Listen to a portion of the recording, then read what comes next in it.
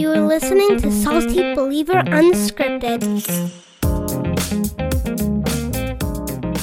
This is Salty Believer Unscripted. I'm Brian Catherman. I'm Josiah Walker. And I'm doing the intro. How about that? It's a little different being in this other chair. It's, I almost forgot how to do it. Hey, here's why we're swapping seats. I want to talk with Josiah about, 6 months? We're a little into 7 months? Yeah. 8 months, almost 8 I months. had COVID the first month. Yeah, so it didn't 6 count. months. 6 months of full-time ministry. You'd been in bivocational ministry for a long time before that. Correct. So I just thought it'd be interesting to talk about some of the differences between bivocational ministry. You're not managing a grocery store. You're working full-time and a lot of hours for the church. I think that would be an interesting discussion to say, okay, now that you have some foundation under you, what are some things maybe you weren't expecting, you were expecting? What are the differences? Let's go into some of that. Okay. Yeah? First of all, let's just start like this. How's the first few months been? How's it been this first half a year? It's been good. Learning stuff, just trying to keep up. But I don't know. Sometimes I think it maybe doesn't go the way you expected, or sometimes there's things that you didn't think would happen. But it's funny coming over into ministry because right after I did, inflation went through the roof and life changed. So yeah, you picked a good time, right? Hey, what do you miss about going to the grocery store? Besides being able to get your groceries every day and not have to put together a list. That was a learning curve for me. It's definitely a fast-paced environment, and it's great to just, there's always something to do, hard work every day. I found that when I switched to ministry, I started getting fat. Like, I wasn't as physical, like throwing freight and stocking shelves. But just the difference of kind of getting to make my own routine and decide how my week looks. I know most people think pastors only work 1 hour a week, but I found that there is more work. But my old job was very structured around when trucks came, when orders were due, when people were shopping. Did you ever take the grocery store home? Yeah. As a manager, I did. Obviously, an everyday checker might not. But as a manager, I would think about things. I'd get phone calls.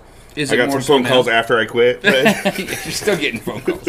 Is it harder now? Because you can work at home. You do. You have a study at home and an office at the building. Yeah. So you're working both places. Is it harder to leave work at work? I think it depends on who you are and how you're wired. Like, I'm very much a workaholic, especially if it's something I'm passionate about. So I think when you talk about, was there something you were not really prepared for? Like, I almost feel like I'm putting in more hours now. Like, I thought, when I get into ministry, I'll have some more free time. And now I'm like, well, I'm working all the time. Right. I kind of do something every day. Like, it was easy to get in the pitfall of, like, well, this guy can only meet on this day. And so it felt like for the first season, there was something every day. Because maybe someone wanted to get coffee on my day off, so then I do something else. And you used to be able to block out, I work these days at the grocery store, and I work these days in ministry. Now I don't have the blocks. So if I kept a time card, like, who knows?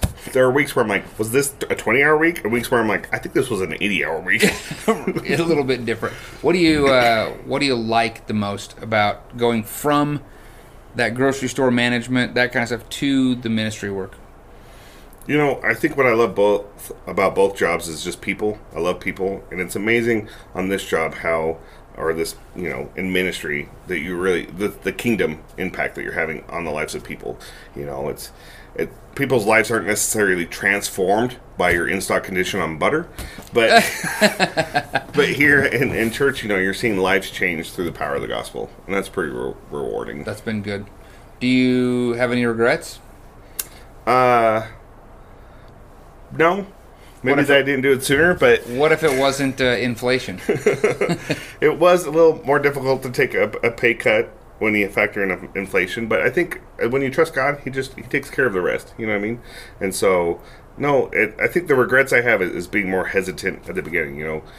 It's when you know that God's calling you to do something, but you're unsure about making that leap. I think if I had just walked in more confidence of like, no, I'm going to trust God in this. What changed going from being bivocational to full-time? This is it. What changed that you wish wouldn't have changed? Or what's been different that maybe surprised you? Or I think what surprised me was how much work needs to be done.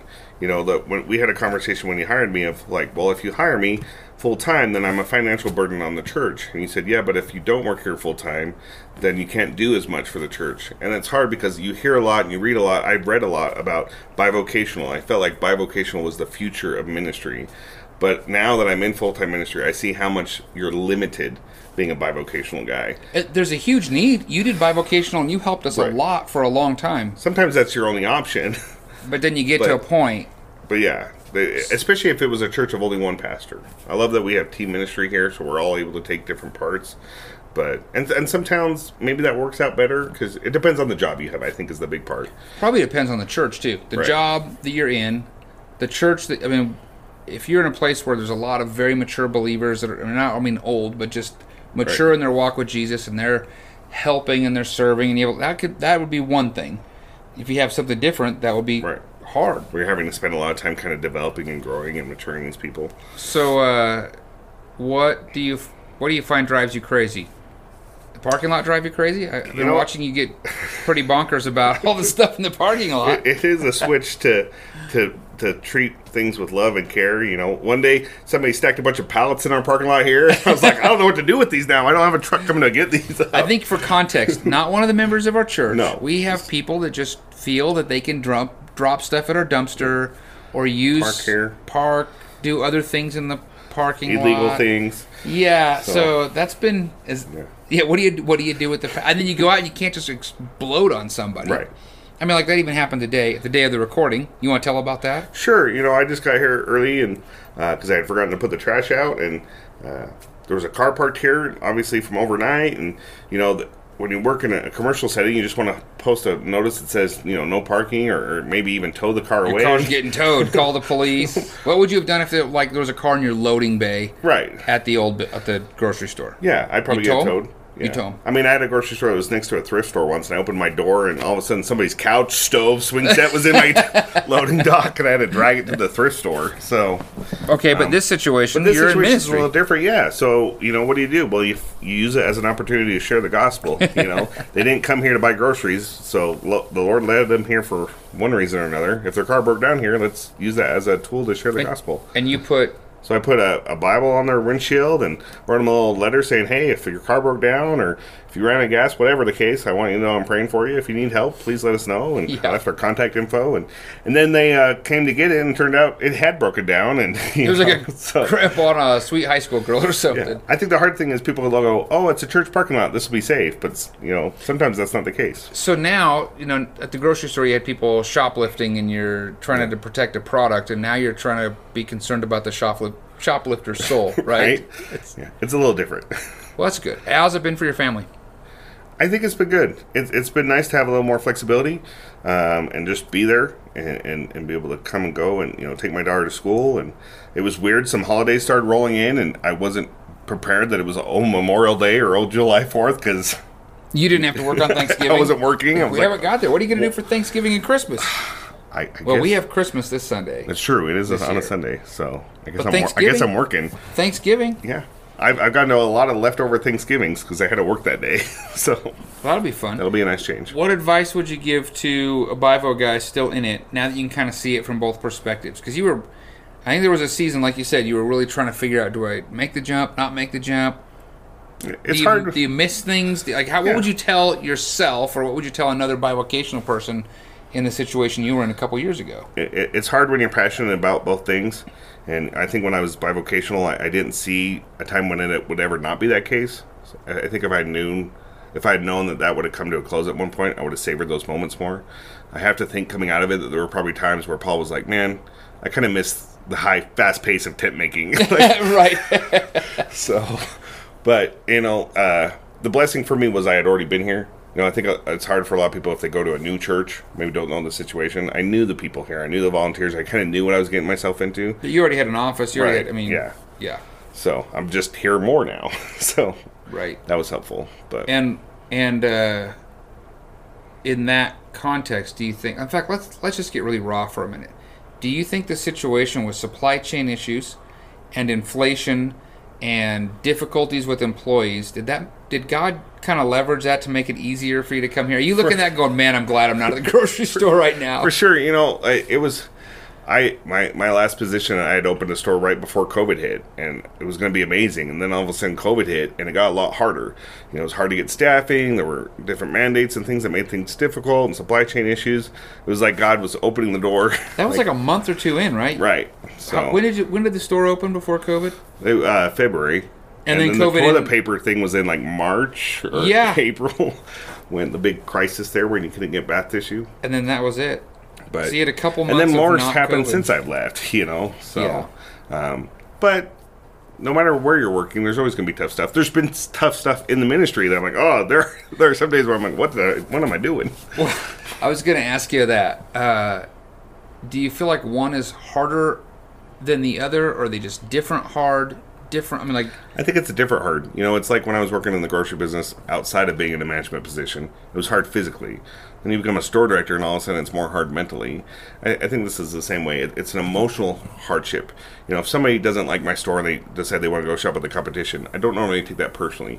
But if somebody leaves the church because of my leadership or something I said or, you know, something I did, that's hard. You know, and it's hard when you're trying to really motivate people to follow Christ and serve Him, and you're just seeing where they have other priorities, and you just want to help them.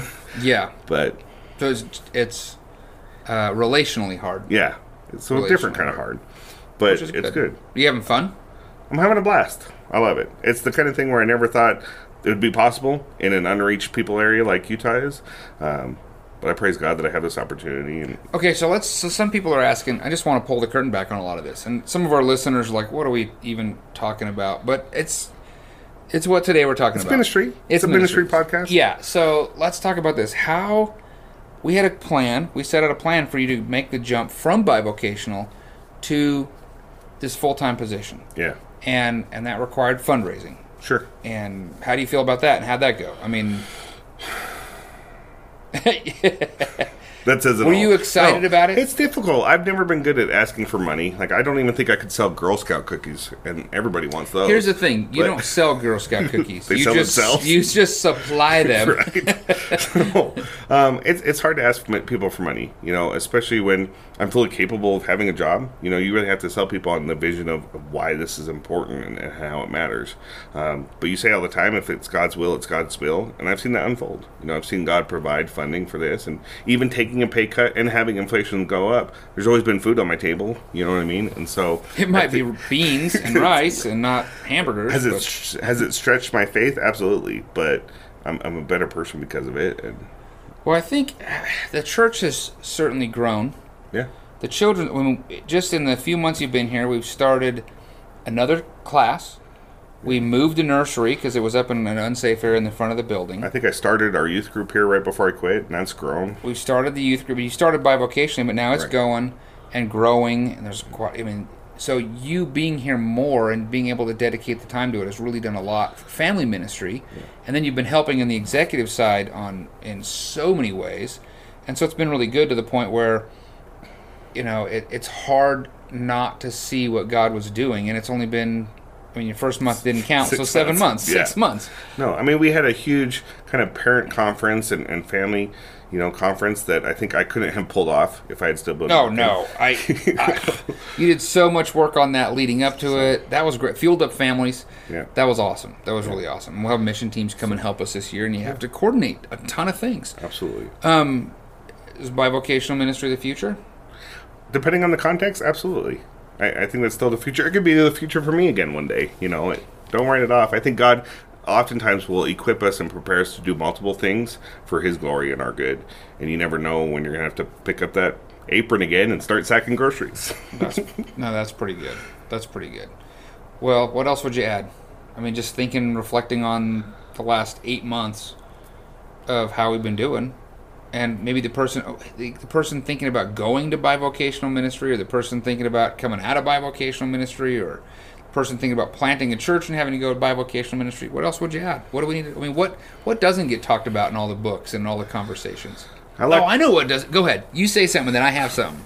I like to operate in a rigid state of flexibility. You can spend time thinking and stressing over how all the pieces are going to fall together, and then all of a sudden, it'll feel like God will just open the door immediately, and boom, all the pieces fall into place, and you're wondering how that ever happened and why you spent 3 months worrying about it. Yeah, then something just boom, happens. Just in 10 minutes, it unfolds. So let's talk about the preaching, because we've talked about that. When you were bivocational, how much time could you really give to preaching a sermon on a Sunday? It would take me like a month of prep time because I'd have to work on it so little every week. Just a little bit. It's like, how many? I mean, would you put 12 hours in over the course of multiple weeks? Yeah. And so now being full time, you can see how complicated it would be. What if you had to do that every week? It would be hard. Like, it'd be hard to write a sermon every week, to do counseling, to clean the building, to do a Bible study. I don't know how some of these guys did it in the past, where there's a Sunday morning, a Sunday night, a Wednesday night, If they were bivocational, I have no idea. I mean, but you got Farmer Joe, who does the farm, does this, serves the church. It's a miracle that even happens, but now that you can see it from this perspective, you can see the value of being able to close your door, work on things, press in. It's been great. I think my favorite part has been getting to have lunch with the high school and junior high kids in my youth group. Opportunities. That's because you like milkshakes. Well, mostly. But I mean, I've had opportunities to connect with people and just be present, go to football games and stuff that I wouldn't have. Yeah, you went to a football game on Friday. Yeah. Did he win? Oh, they crushed it. Yeah. Nice. And I'm going to be able to tell people one day I knew all these kids before they were pro athletes. There you go. There you go. So that's a lot of fun. Yeah. That's really good. Well, I hope that we're able to keep you here in full-time ministry forever. If not here in full-time ministry, then somewhere in full-time ministry, because you're putting so many every minute, good hours. It's nice I miss going and visiting you at the grocery store, because then I pick up a few groceries here and there. Or you'd hold stuff off to the side for me. Oh, they're about to run out of this. Thank you. But it's really nice to see you able to really serve the kingdom in this way. Absolutely. I mean, if you're a Christian, we're all in full-time ministry, but it's a blessing to get paid for this. So yeah, no, that's really great. And bless others. Hey, hope this was helpful. If you're just listening and you're bivocational right now and you're thinking, what could change? Maybe you're thinking about serving in a mission field, coming to Utah, come work with us and help us reach part of Salt Lake City or Bountiful or Layton or Kaysville or whatever we're doing. I don't know. If you're just hearing this and you're just thinking, man, how do I do that? We'd love to hear from you. You can find us at saltybeliever.com. There's a communication forum. Find us on social media or whatever. We'd just love to hear your situation. Or if you are working bivocationally and you found some really good systems that work, we'd love to maybe have you on the podcast, because Absolutely. it's a really good conversation to go, how do we do this in this state of some people being able to minister full-time and some people needing to have income coming from some other sources. Yeah. So, thanks for listening. Till next time.